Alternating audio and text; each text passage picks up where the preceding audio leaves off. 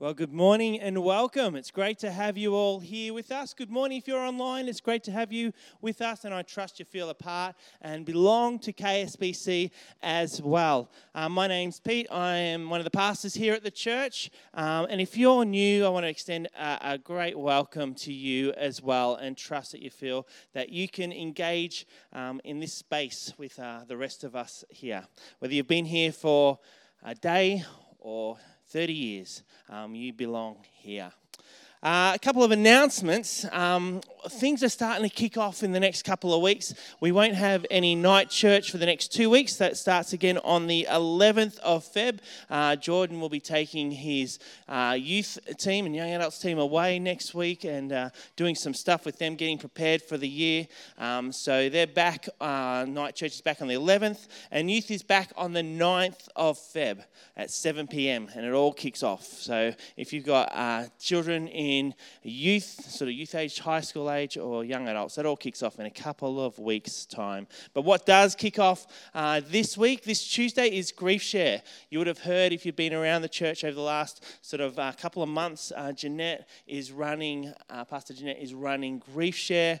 If you're someone you know is interested, it isn't too late, I believe, to still sign up for Grief Share. If grief is something that you've been wrestling with, or if you've lost a loved one in the last little while and just trying to just gather up what that means to grieve, you can come along and learn in a safe space, in a safe group with Pastor Jeanette. She will lead you through that as well. You can register with the church, either in the office, talk to Jeanette, or you can go straight to the Grief Share website, find out a little bit more about it as well.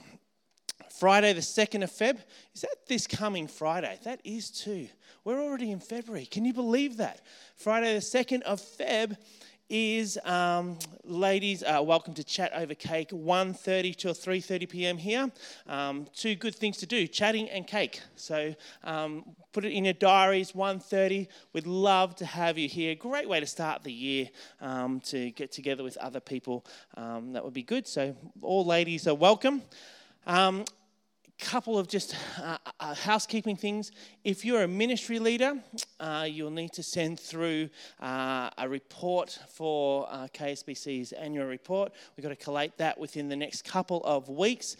Joe needs to be able to put it all together, and we get it out for you to read what's been happening all throughout the church over this past year, and then we'll approve that at the QMC at the end of February as well. I just wanted to let you know, yesterday our leadership team, so our diaconate and our pastors, we got together and started praying and thinking about what it means to belong to KSBC. And so through this year, and next week we'll start a series all seeking into belonging. What does it mean to belong? And it was a really good time for us as a leadership to start to ask that question. What does it mean to belong? So you might like to think this week about what belonging means to you. Belonging to a family, belonging to a church family, belonging to a workplace, belonging to a community group. What does it mean to belong? So have a think about that throughout this week, and have a chat to any one of our leaders. You'll know who our leaders are because our faces are on the community notice board out there. Go have a look at them, find out who they are, and then find one and say, what do you think it means to belong? Because we had a good chat about it yesterday. If you were here before Christmas, we had a few of our young people come up and tell us they were heading off on summer mission. And that's come and that's gone. As quickly as it came, it has gone as well. But we've got some people that, I think they're all here. Yes, they are. That are going to come up and share. We've got Cody's going to come up, Joel's going to come up, Jaden's going to come up, and Iona's going to come up. Have we got anyone else that went on summer mission that I might have missed? No? Everyone seems happy? Good. Don't want to miss anyone. But these young people have given up their time, their space, their summer to go off and serve Jesus on mission. And I thought it'd be awesome for them to be able to share a little bit, just a story, a highlight of what summer mission meant to them. And hopefully, I know it will encourage you in our walk as well. So where are we going to start? We'll start up this end and we'll walk through. So just a highlight So Iona and I were together on Ocean Grove Blue Moose, and it was the 4th time that has run. So it was really cool just to, we've got regulars now that come each time, and just to be able to see them really excited to come, just they love us for just the kind people that we are. So it was really cool. One of the little girls wrote this note to us saying oh, I love the people on Blue Moose because they are so kind and friendly. And that was just really exciting to kind of get that. Yeah, and there was a drawing. It had Jesus in it, and it was So it was really cool just to see the impact we're having on them, not just from what we're sharing, but also just us being who we are with them. And that was really exciting. And then that just kind of went throughout the whole time, just having these continued relationships with probably 5 to 10 people throughout the entire time. So that was really a highlight for me. That same family, I was really encouraged to see how much God had done in their lives since we were there last, how much answered prayer there was. One of them had started going to youth group at the local church, which we kind of partner with, which is just exactly what we want. And the little girl who made the card that Joel was talking about, we gave her a kid's Bible last year, and she has actually been reading it. And when I asked her about it one night, have you been reading your Bible? She just casually was like, yeah, I read it with my friend last night. And I was like, that's amazing that she's in her own little innocent way sharing Jesus with other people, even though she doesn't fully know him yet herself. I thought that was awesome. And one more thing that I found really cool was New Year's Eve was an absolute highlight for our team. We were just filled with so much joy, just straight from God. And we went out onto the beach that night to play volleyball and spike ball, and we had heaps of young people coming through, even though the beach was pretty much empty.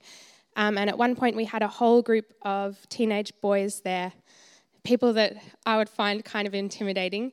And one of our new team members, a girl, was due to share her testimony that night. And even though it wasn't our normal kind of way of, our normal kind of forum for sharing testimonies, she was still up for doing it. So there was just this beautiful image of her standing on the beach with this circle of tough teenage boys around her, and her just pouring her heart out as she shares her story.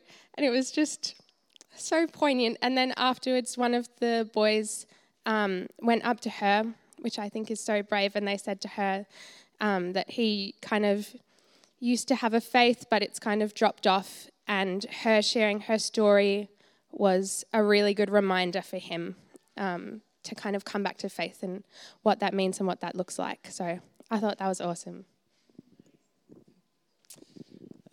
Yeah, that is awesome. So I was at a different location. I was with the Port Arlington Blue Moose, where I was one of the main leaders out there. So that was the first time I had been there, and was responsible for leading a bunch of young adults there. And one of the biggest highlights of our time there was the way we structured our time or our trip was to have a break day on New Year's Day, after New Year's Eve, which is typically a pretty big evening for us.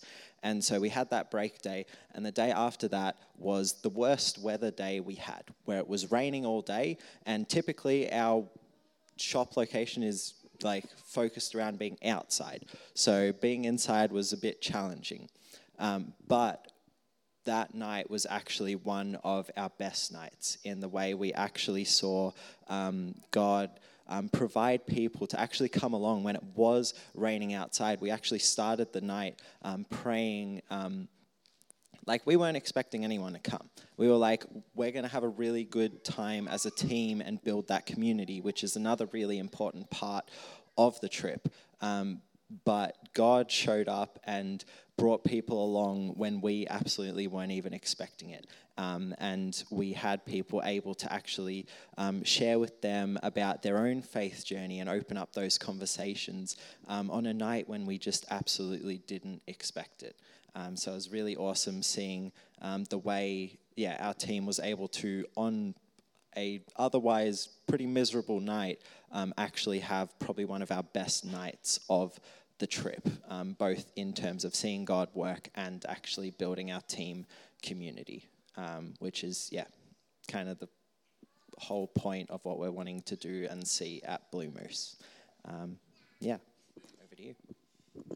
Thank you. Hi, I'm Cody. I don't do Blue Moose. I do SU Australia with Portland, so down to like 5 hours away. I'm in a unique position where we have, let's say, like 90 plus people on team, so very big team. And so part of my team, we were doing, cafe stuff, and so we would open up a cafe, and then it would be completely free. We would make drinks, we would serve food, and our whole purpose was just to build relationships and love on these people with sometimes very misfortunate backgrounds. And so one of my highlights was I love making coffee, I love coffee, and so I'm on the coffee machine, pumping out coffees, things like that. And then this kid comes over and it's like, oh, can I make coffee for you? I'm like, sure, you're 12 years old, let's make coffee. And so started teaching this kid how to make like pure like simplicity of coffee, which is actually really easy to make. And from that, we ended up having a very like beautiful conversation about faith and church and just his background with just life. And then another small highlight is because I am with a massive team, you see a lot of goodness in other people in your team, and you see a lot of serving, you see a lot of servant-heartedness. And so to me, it's like a glimmer of like the potential of what each and every individual have because of the joy that they have and the love that they have to serve people. So yeah, that's me. Yes? No. So good to see young people giving of themselves, isn't it? And I mean, Cody, you guys have all done exactly what you're just saying, served others before yourself, because it's easy to go on holiday and have fun for yourself, but actually you've done this all for others. Hey, Jordan's going to pray for you guys and give thanks for what's happened. Let's pray, church. Lord Jesus, we thank you so much for each of these guys and girls and the mission that they went on this summer and the teams and all the work that you were doing this summer. And Lord, we think of the parable of the sower. And we thank you for the seeds that were sown and scattered through them and their teams and the ministry. Lord, we pray for protection over those seeds. Lord, we ask that birds will not come in and swoop and take them. We pray that the roots would grow deep so that the sun will not scorch them. Lord, we pray that it would not fall on rocky ground, Lord, and we pray that that thorns will not rise up and overtake it. Lord, we pray for these seeds that were sown, and we ask that you have your hand over them. And Lord, we thank you for these guys and girls and their obedience to follow you into mission. And we pray that you would continue to use them and their gifts and their abilities and their heart for mission to further your kingdom. We pray all these things in Jesus' name. Amen.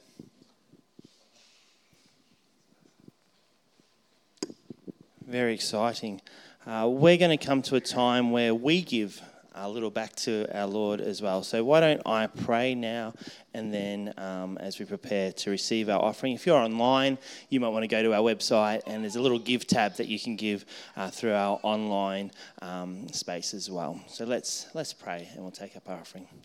Our Lord and God, we do give you thanks that together, as we've just heard, we can serve you. We can work to build your kingdom here in Kilsyth and beyond. And as we give, Lord, may we give with hearts that are eager to see you do more and more in and throughout this community. We thank you for the gifts that come in through the bank, through the gifts that come in through the church here. And we thank you that, Lord, you give us wisdom to use it for your glory. In Jesus' name, amen. Thanks.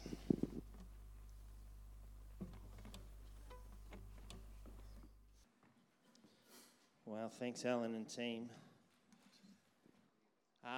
One reminder that I forgot to say during the announcements, really important one, is next Sunday we're going to have a fellowship lunch along with our Zoe community that meets in the afternoon. There's going to be lots of food, but we ask that if you're coming along, if you can bring just a small plate of something to share as a whole community, that would be wonderful. So, it'd be great. If you're able to bring something to share, please just bring something. You don't have to feed the masses. But lots of people bring lots of small bits, we'll have plenty of food. The Zoe do bring their food as well. It's so good. So worth being there for that. So that's next Sunday after church. So put in your diaries to stick around. It'll be great to have you there. We're going to come to a time of prayer. Let's pray. Our Lord and God, we give you praise, because your creation is so incredibly amazing. Lord, the heavens declare your greatness. The skies display your handiwork. We stand in awe at the incredible organisms that we see and we may not even know about. Thank you for the beauty and the vastness of this world that we live. It speaks to who you are as Creator God. Lord, we as your creation, we're reminded that you equip us to go on mission. And we thank you for the young people that we've seen this morning that encouraged us to think about, who are we speaking to Jesus about? How are we being your hands and your feet in our community? Lord, may we as your created beings be on board with your mission to enhance your kingdom, to further your kingdom in this area and beyond. Lord, we think of those who we support, who at the start of a new year are maybe not at home but are over on a mission field. We think of those who share their lives daily with different cultures in order to share you with them, people who don't know you. We think of our neighbours who maybe sometimes rub us up the wrong way, or we don't get along with, or maybe we just don't ever see them. Lord, we pray that we have a heart for them. Our heart grows deeper and deeper for them, that we may show your love and your grace towards them. Lord, we give you thanks for the people of this church. Lord, for those who are able to be here, but for those who aren't, for those who are watching online, who are not able to get to church for whatever reason that might be, we want to lift them to you. And we ask, Lord Jesus, that they may sense that you are with them, that they are part of a community, a loving community of KSBC, that they belong. Our Lord, for those who are not well, those who are in hospital at the moment, who would love to be with us, Lord, we lift them to you. Lord, may at this moment you embrace them, that they may know your love and the love that this church has for them as well.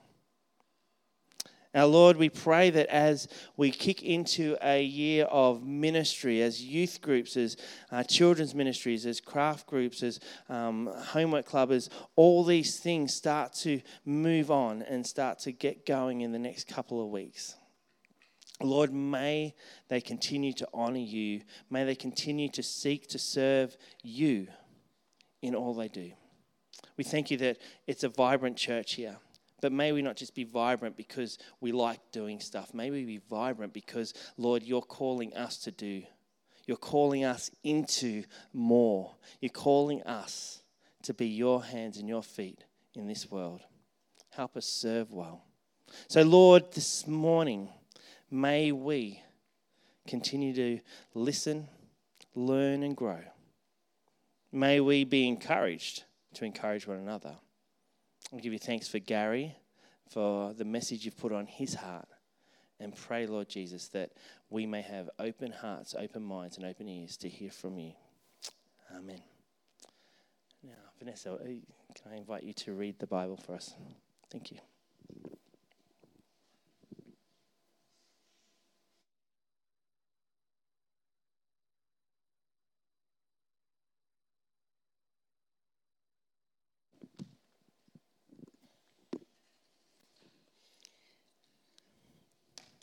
The Bible reading is from Hebrews chapter 10, verses 19 to 25. I'm reading from the NIV version. Therefore, brothers and sisters, since we have confidence to enter the most holy place by the blood of Jesus, by a new and living way opened for us through the curtain, that is his body, and since we have a great priest over the house of God, let us draw near to God with a sincere heart and with a full assurance that faith brings, having our hearts sprinkled to cleanse us from a guilty conscience and having our bodies washed with pure water. Let us hold unswervingly to the hope we profess, for he who promised is faithful. And let us consider how we may spur one another on toward love and good deeds, not giving up meeting together as some are in the habit of doing, but encouraging one another, and all the more as you see the day approaching.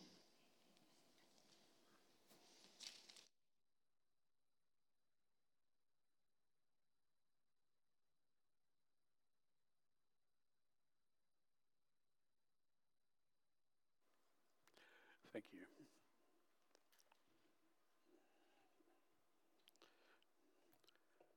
I don't need that.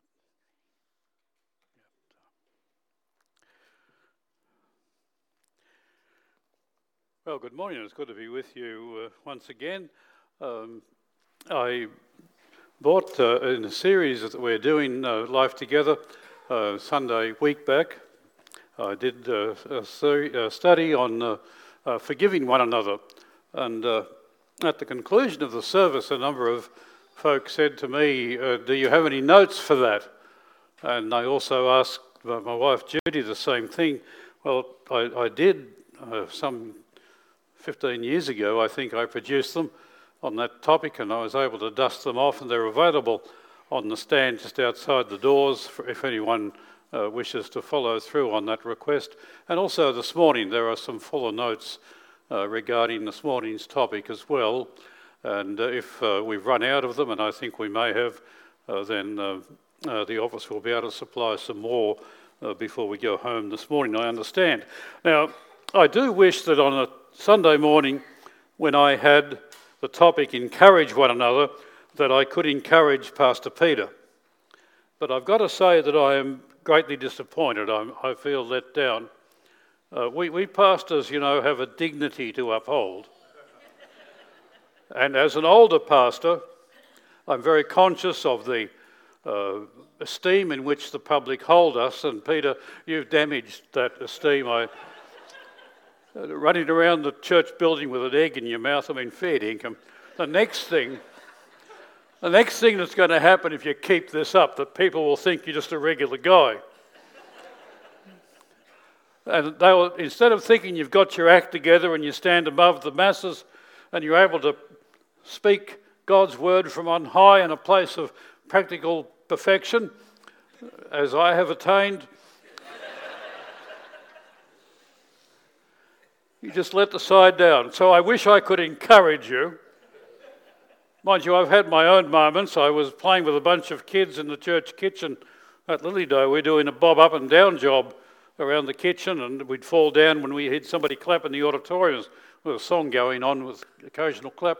When the clap stopped, we hopped up and ran around again, and then we went. Anyway, as the deacon walked past and saw what was going on, and some of the kids were ducked down, as I was, behind the island bench, and he tore the shreds off the kids, mucking around the kitchen, get out of there. I think he muttered, grow up, under his breath, but I stayed down. It would not be a good look if they thought I needed to grow up. Let's bow together in prayer. Lord God, give us ears to hear, we ask. Give us hearts that will warm and incline towards yours. And give us wills that are malleable in your hands, that we may hear your word and act on it. For your glory, For our growth we ask in Jesus' name. Amen. Well, we did have the scripture reading up there, but I think we can probably go through that and... whoops, went through it a bit too quick. We'll get there sooner or later. Just come back to us when we've finally done it. Okay. This passage of Scripture is an interesting one, as there are many in the book of Hebrews. I guess Hebrews is one of those books that we don't often delve into because its structure is unusual, its terminology is foreign to us, it builds on the fact that it was talking to people of a Jewish heritage who knew their faith and their practice in generations gone past, and how Jesus was the fulfillment of that. And for many of us, it's just too difficult and too strange, and so we don't often get in there. But there are some magnificent passages of Scripture there, and the one that we heard this morning is one of them.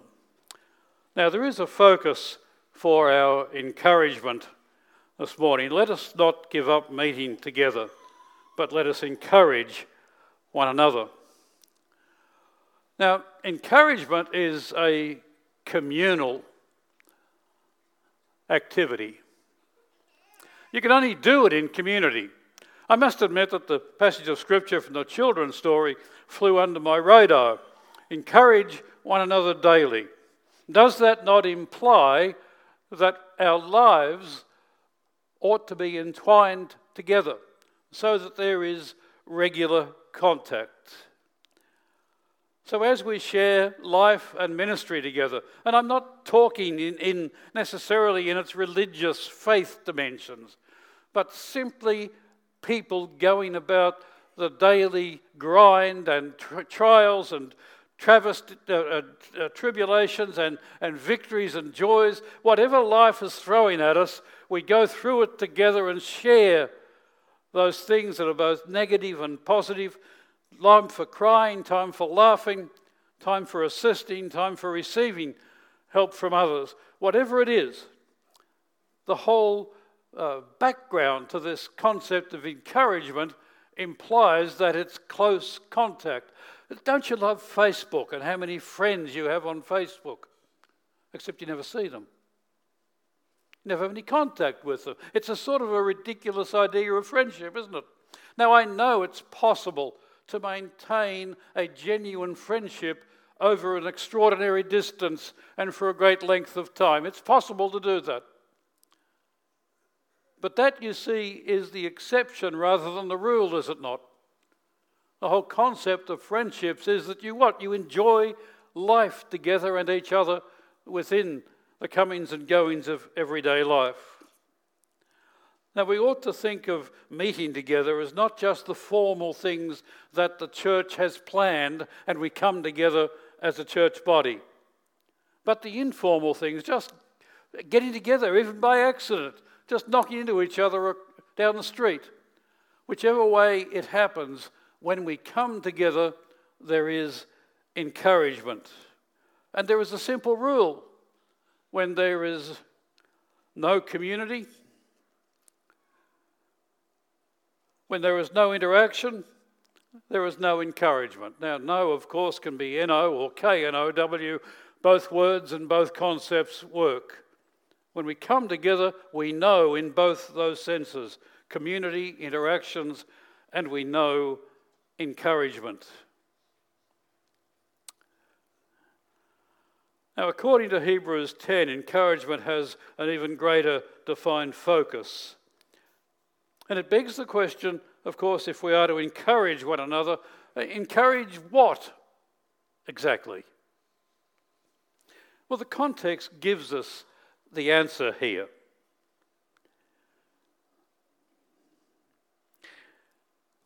And the context is the growth of Christian maturity. It's in the text.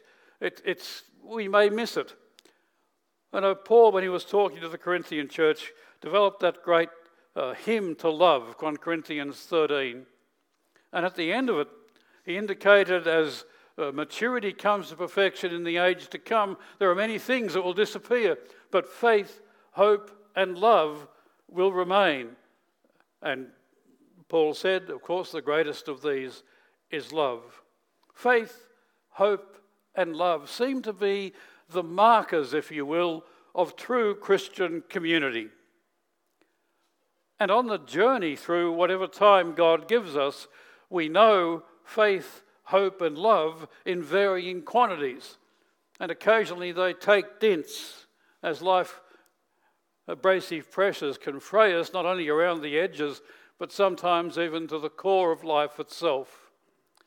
But nonetheless, as the Spirit of God is at work in us, over the long haul, faith, hope, and love grow, and we understand new dimensions to each of those things, until that time comes when we stand in the very presence of God, and faith becomes sight. And faith, hope, and love are brought to their complete fruition for the whole of eternity. And they are the hallmarks of a redeemed human character made anew, complete in the very presence of God himself. And so the context provides us with these three markers. First of all, of hope. This idea in verse 19 to 22 is trust in God's provision and blessing through Jesus Christ. What is it that we have faith in? Well, we have faith in that when Jesus has said something, he means it. We have faith in that when Jesus has done something, it's effective. And so our faith is that we don't need to work to engage God's favour.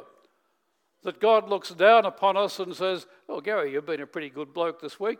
Have my favour." Or he says, "Well, you've really messed it up. No favour from me."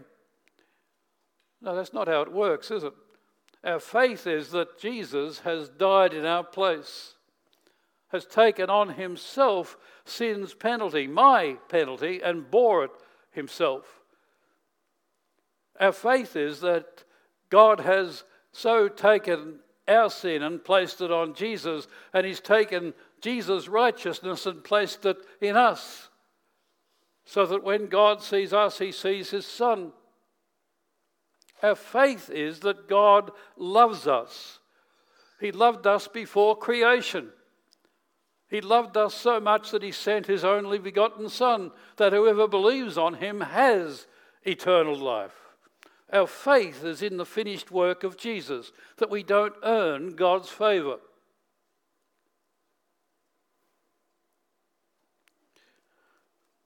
And so the second idea of his marks of maturity is hope. Our future that Christ has revealed. Paul speaks about the presence of the Holy Spirit in other places in Scripture as a deposit guaranteeing our inheritance. All that we know in part is a promise of what we will know in full in the age to come. I like to think of it this way, that in the person of Jesus, God has taken our future and dragged it back into history so we can see how it works in the life of Jesus. And so the resurrection of Jesus becomes a living demonstration of all of the promises that God has made to us. How do we know what those promises look like? Look at Jesus. Was evil the last word? No, it was not. It was the faithfulness and the love of God was the last word. And in Jesus' life, that meant literally life again. So what has he promised us? He has promised us a new heaven and a new earth without the marks of the fall in it.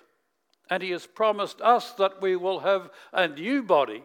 You know, this idea, I find it quite strange that Christians buy into this thing that we float around on clouds playing harps in some disembodied spirit. I'd much rather go to a football match, to be honest. Really? Even mowing the lawn looks attractive. I'm sorry, no, we're going to live in a real world. And we're going to live with real bodies like Jesus, flesh and blood, but fit for eternity and completed in him. These are the promises that God has made to us. And the hope that we have as Christians is the hope, the sure and certain hope, that God, who is faithful, will fulfill his promises. And so when the buffets of life come that would throw us off course, when the very idea of the things that we're anchored to is shaken, this hope remains. And that nothing can separate us from the love of God. For that which we have seen in the person of Jesus in the past, that piece of the future dragged back into time so that we may see what God has, that hope remains alive. Sometimes I confess we hang on to that hope with almost broken cords. Life can be cruel. But for the Christian, that hope makes sense of life. It even makes sense of suffering because it promises us that it will not be the last word. It will not be the thing that has victory. God in his grace will have victory. And the third context of this is love. This is how, in particular, God has commanded us to relate to each other in verse 24. And so encouragement is to encourage our faith, our hope, and our love together. Now, Barnabas is an encouragement personified, an example of encouragement. We first meet Barnabas in Acts chapter 4, verse 36. His original name was Joseph, but he becomes so known amongst the apostles as a person of great encouragement that they literally changed his name to Encourager, Barnabas. Now that's got to be some sort of, obviously, almost encouragement personified. Now, Barnabas is an example of encouragement, first of all, by practical service. Can we say unselfish and generous practical service? Now, this one thing we know from the New Testament record. The church in Jerusalem was beset by poverty. And we know it had its own difficulties too. There was, New Testament records, a famine that struck the church in Jerusalem and Jerusalem itself, presumably fairly strongly. And so there was an offering gathered for that particular purpose recorded in the New Testament as well. But generally there were offerings because of the circumstances of the Christians in Jerusalem. Now there are all sorts of reasons given. But right back from the early days, from the comments of the church fathers from the first couple of centuries, they made the comment that the church in Jerusalem was comprised basically of Jewish people who had come back to Jerusalem for the celebration of the Passover. And they had planned originally to just go back to their homes.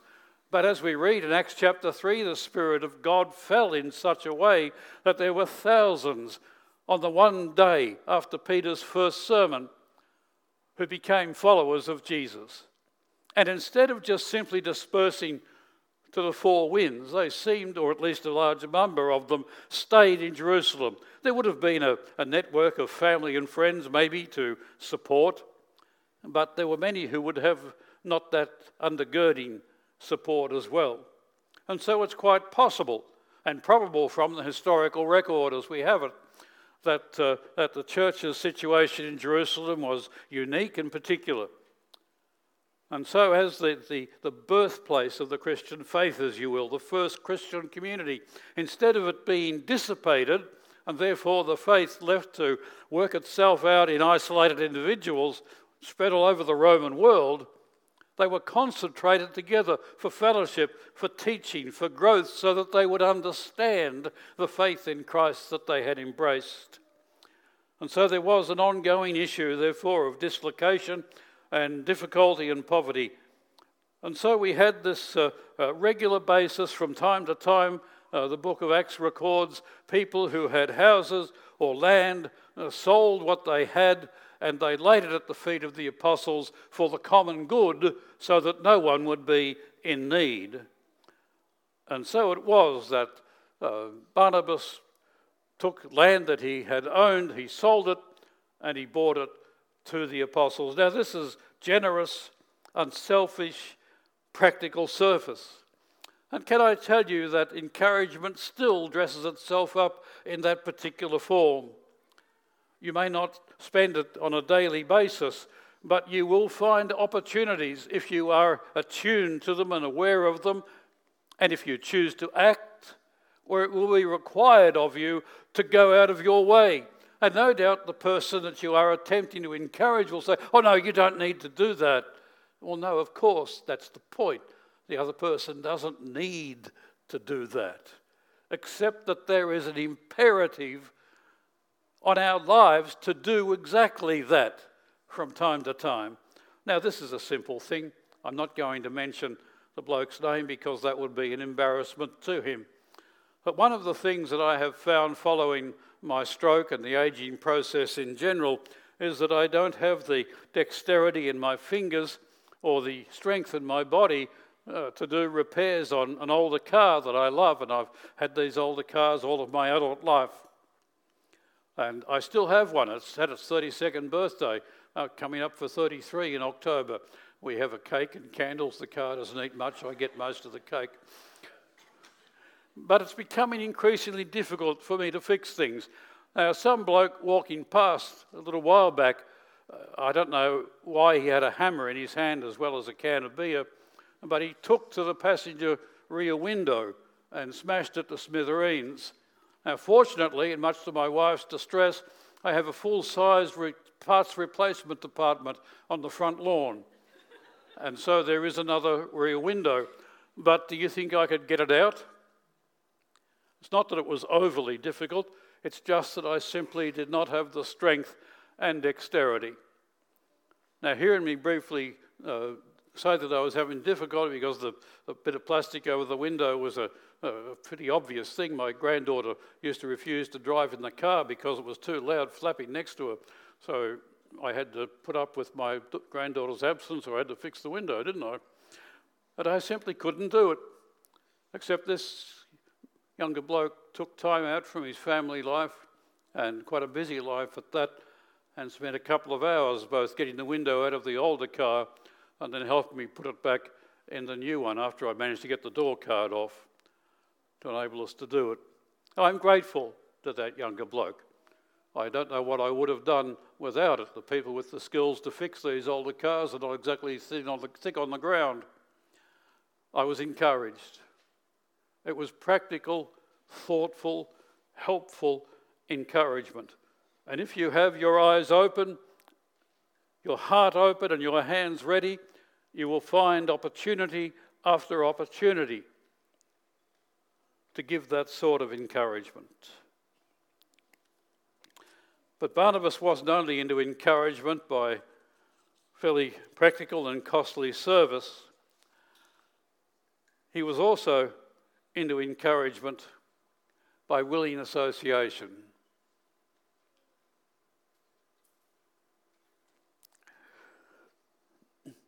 Now, Barnabas champions a new Christian by the name of Saul.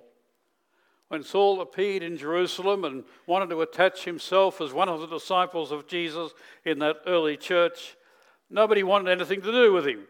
It's reasonably understandable. He'd spent his time up till then as a zealous Pharisee, teacher of the law, persecuting Christians, being involved in their death. You can just imagine such a person turning up and applying for membership at Kilsyth South. There'd probably be a few folks saying, "Don't know that this is a good idea." What if he's faking it? What if he's just trying to get amongst us to see who is a worthy Christian to be next on the chopping block? This doesn't seem to be a good way to grow the church. Lord, could you not send us some better quality of people? Well, that was pretty active, and understandably so, in the Jerusalem church. No one wanted anything to do with Saul. His background and history overwhelmed their sense of, well, yes, he's a brother in Christ. Well, no, we actually doubt that he is. What are his motivations? Has he truly changed? And if he did change so rapidly, as rumour has it, is it not possible that he could change back just as quickly? I think I'll lock the door tonight. No, he's not welcome as part of the small group. So what did Barnabas do? Well, Barnabas went against the flow. Barnabas defied conventional wisdom. Barnabas threw caution to the winds and befriended Saul. He listened to his story. I dare say he probably checked the story out too as much as he could. Just because you're an encourager doesn't mean that you're a naive dill. But Barnabas took the trouble to get to know this young man, to befriend him, to hear his story. So when Paul came to Jerusalem, he tried to join the disciples, but they didn't believe that he really was a disciple and were afraid of him. But Barnabas brought him to the apostles and told them how Saul on his journey had seen the Lord, and that the Lord had spoken to him, and how in Damascus he had preached fiercely in the name of Jesus. Now that's an encourager. But Barnabas wasn't finished there. Barnabas was also involved in affirming and supportive ministry. The Jerusalem church sends Barnabas to Antioch to check on reports that the disciples there were sharing the good news to Gentiles. Now we may think, well, that's normal. Well, no, it wasn't. And as you read the early chapters leading up to chapter 15 of the book of Acts, there was a raging battle going on between the traditional Jewish elements of the church, many of them who had been Pharisees but now Christians, who were determined that if a person was to be a Christian, they must first of all convert to being a Jew, to follow the law, to take on the lifestyle. This was nothing new. Today, you can become a member of a Jewish synagogue. You can become a Jew. If you're a male, it's a bit painful. We won't go into the reasons. But it also involves a baptism for both male and female. You have to know the history. You have to know the faith. You have to be prepared to pay the cost of identification. And so in the early days, the traditional Jewish people who were part of the church, who were Christians, simply said, well, this is the norm. Jesus is a Jewish Messiah. If you follow Jesus, then first of all you must be Jewish, who sees Jesus as the Messiah. It's all very logical. It was common practice, except for the Christian element. And so this is what they insisted. You don't just preach to Gentiles and say, follow Jesus and forget about the Jewish stuff. But this is what was happening. As the church was spread through persecution, the gospel spread and Gentiles were responding. So Barnabas was sent to Antioch to see what was going on.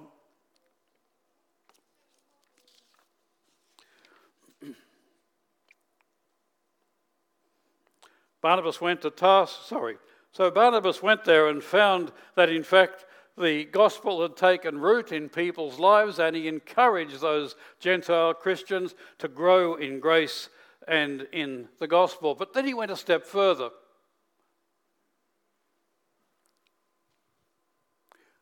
Barnabas went to Tarsus to look for Saul.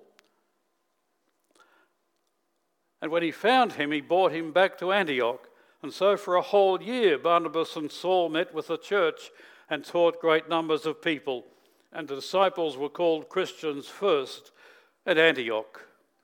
Now, let's not just gloss over this. This was a remarkable foundational event in the life of the early church. And the shape of the church that has come down to us stems from what happened back then. And Barnabas, as an encourager, was central to what was happening. And Paul, became the leading apostle to the Gentiles. The bulk of the New Testament, apart from the Gospels, would not be written without Paul. And we may safely say that without Barnabas' encouragement, there would have been no Paul. I guess God would have found another way, but Barnabas' encouragement had to be either from him or somebody very much like him. And then there was costly mentoring. Barnabas wanted to take Mark with them. This was on a missionary journey with Paul, but Paul didn't think it wise because John Mark had deserted them in Pamphylia on a previous journey. They had such a sharp disagreement that they parted company. Barnabas took Mark and sailed for Cyprus. So here was Barnabas doing his thing. So sold was he on the idea of encouraging young Christians that he was prepared to put his relationship with Paul at jeopardy. And in fact, we read nothing more about either John Mark or Barnabas in the rest of the New Testament. Now, we ought not to read too much into that because Luke, the author, was more associated with Paul and so reported on events from around that relationship. Now, there is some evidence also that John Mark was later re-established with Paul. 2 Corinthians 4:11, 2 Timothy 4:11 rather, Paul writes to Timothy, "Only Luke is with me. Get Mark and bring him with you because he's helpful to me in my ministry." And so the breach between Paul and John Mark was repaired. But there is Barnabas at the centre again. Now, why encourage? Well, there are three reasons. There are more, I guess, but these three will do this morning. First of all, we may not have an accurate estimation of our strengths or our value. You know what it's like when somebody is really under pressure and they're buckling under it and they don't think they have the resources to rise above it, that they're falling apart? Well, encouragement comes alongside them and says, yes, you have. You can do this. They may offer other resources. They may offer themselves to stand with them and have their back. But an encourager will always move alongside somebody else and says, yes, with the grace of God and the help of others and the strength that you have within you, yes, you can do this. Secondly, we need encouragement so that our spiritual gifts might be affirmed. Now, that doesn't mean, by the way, that we simply are a yes man to whatever another person wishes to become. My own story, and I'll briefly mention it because I know it, and I would not be here without encouragers, is simply this. At age 14, my father died suddenly. It was a year of anger, dislocation for me, but it ended with coming to faith in Christ and my baptism at 15. At around about 16, I began to feel a sense that I could not explain it or understand it fully myself, that God was calling me to pastoral ministry. I didn't even have any idea what that really meant. And I kept it just internally and challenged by it, worried about it, in some ways appalled by it. It didn't really seem a good life choice. I didn't really know what it was all about anyway. And the first person I mentioned it to was an older lady in the church. Now, the family was, how do I say this, straight-laced. If there was a conservative position to take it, they would paint it in brilliant colours. Social, political, theological, and the family was not above exerting influence over the church, over which pastor should be called, preferably as conservative as possible. They had to be somebody who didn't dance, didn't drink, didn't smoke, didn't shop on Sundays.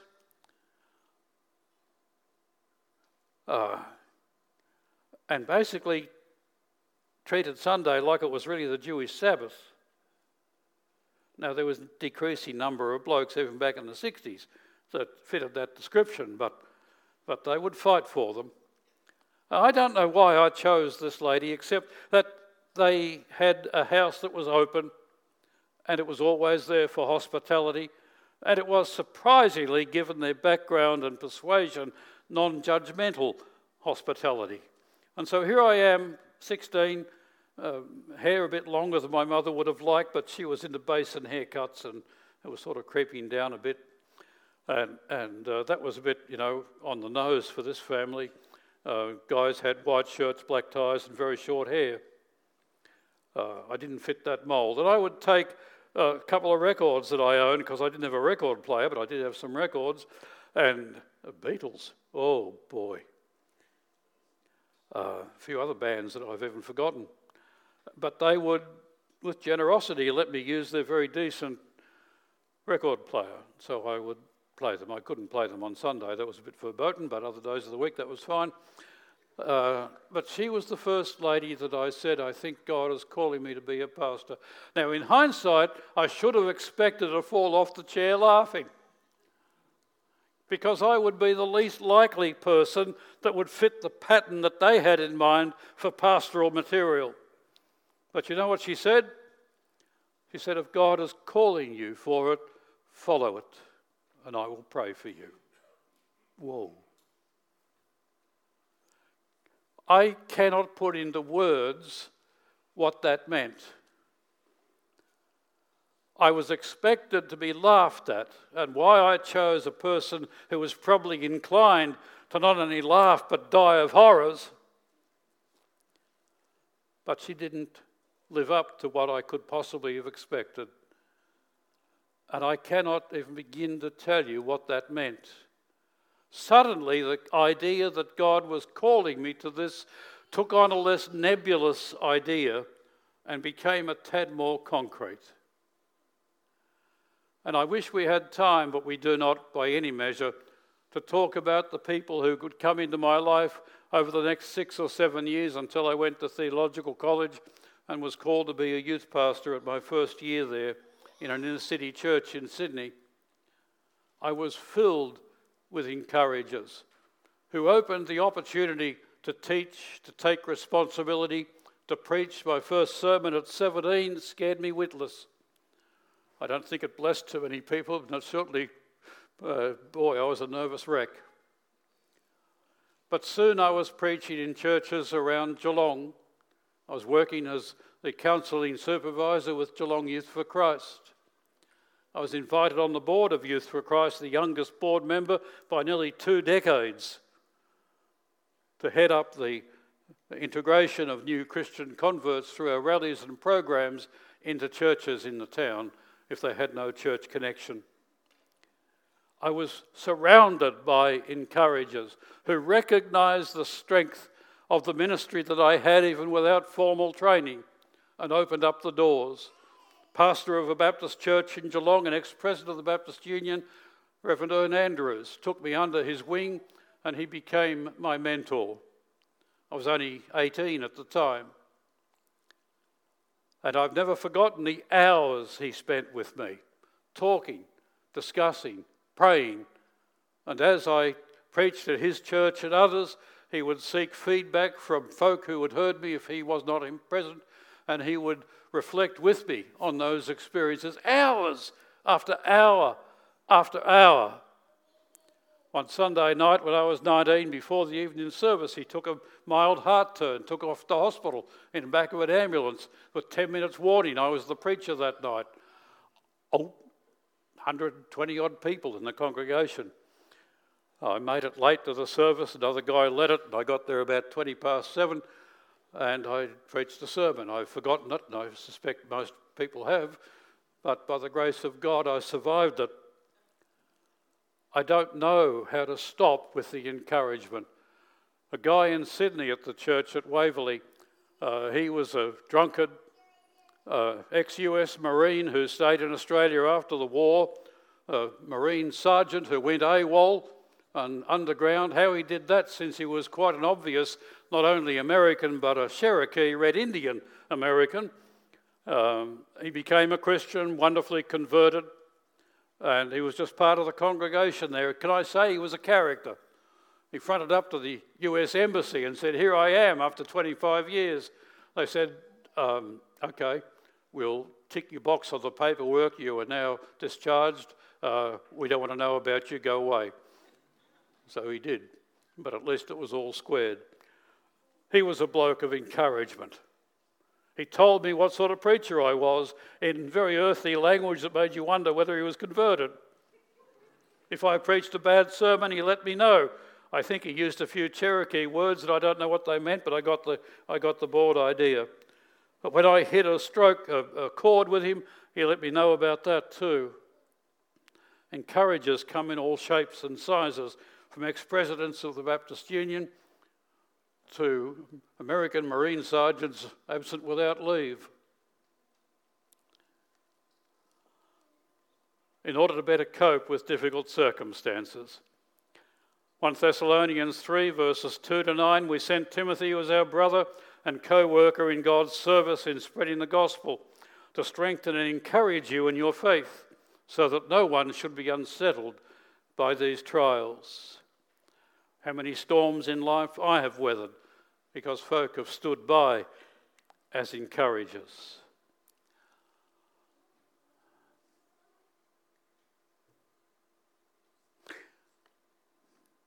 Do you have to be a gifted someone to be an encourager? Let me close with this. One of the perils of picking somebody like Barnabas out of the scriptures is that people say, well, I'm not Barnabas. And you're right. He's an extraordinary example of encourager. So do I have to be a gifted somebody? Well, Luke chapter 5 tells the story of a couple of friends, at least 4 of them. We don't know how many, they're not named. And their mate was a cripple, couldn't move his own body, confined to a bed, so they picked him up and carried him around on the bed.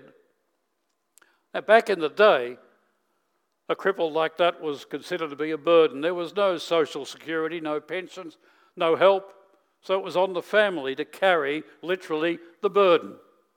And furthermore, society looked at somebody like that bloke and said, well, he's that way because he's sinned. And it's God's judgment on him. Now, there are people around still like that today. There's even a branch of the Christian church that will tell you that if you're sick, you must have sinned. Don't go to a church like that, because I can guarantee you that when you need pastoral care the most, they will tell you that you're a sinner and they won't offer you any. You've failed. They're still around. So what did these blokes do?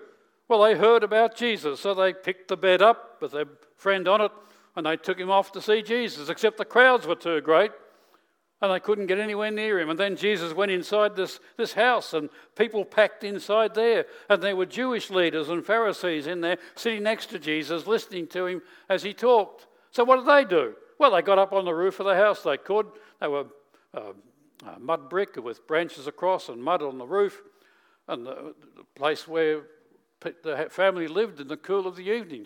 Spread the washing out up on the roof, stairway at the side of the house. So up they went. What did they do? I didn't think they asked permission, but they dug a hole in the roof, as you would. Pulled a few pieces of tin off, a few tiles, whatever, and they lowered him down. Now, you can imagine inside the house, you see the Pharisee in their robe sitting next to Jesus, and suddenly a bit of dirt falls on their head.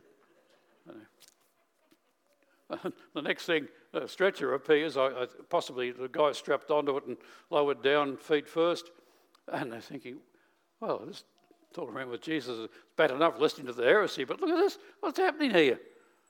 And so the guy comes on the bed and is there on the floor in front of Jesus, and Jesus says, because this is obviously what he needs, your sins are forgiven. Well, hang on, he needs to walk. Well, yes, but that's for time. What about eternity? Now, Jesus could see the bloke's heart, so I guess that's a measure of which way his heart was. But the Pharisees were incensed. Who is this man to think he has the authority to forgive sins? So Jesus, knowing what they're thinking, says, well, what's easier? For me to say your sins are forgiven, or for me to say, rise, take up your bed and walk? Just to prove that I have the authority, he turned to the bloke and said, rise, take up your bed and walk. So he did. And we don't know that fella's name. We don't know his friend's name, but just think about them for a moment. Unknown nobodies who were prepared to go to that length to encourage their friend, to work for his good. They didn't know what the outcome would be. There was no certainty to any of it. Would they get thrown into jail for ruining the bloke's house? Well, who knows? But they apparently didn't give a think, didn't give a thought, didn't give a think either to any of that. They just did it. So obsessed were they, so centered were they to encourage their friend in any way they possibly could, that they went to those lengths. You don't have to be a known somebody with great gifts. All that we know about those blokes were that they were strong enough to cart their friend around and they knew how to pull a roof apart. This is not a list of achievements in life, is it? But it was enough. They encouraged. Let's bow together in prayer.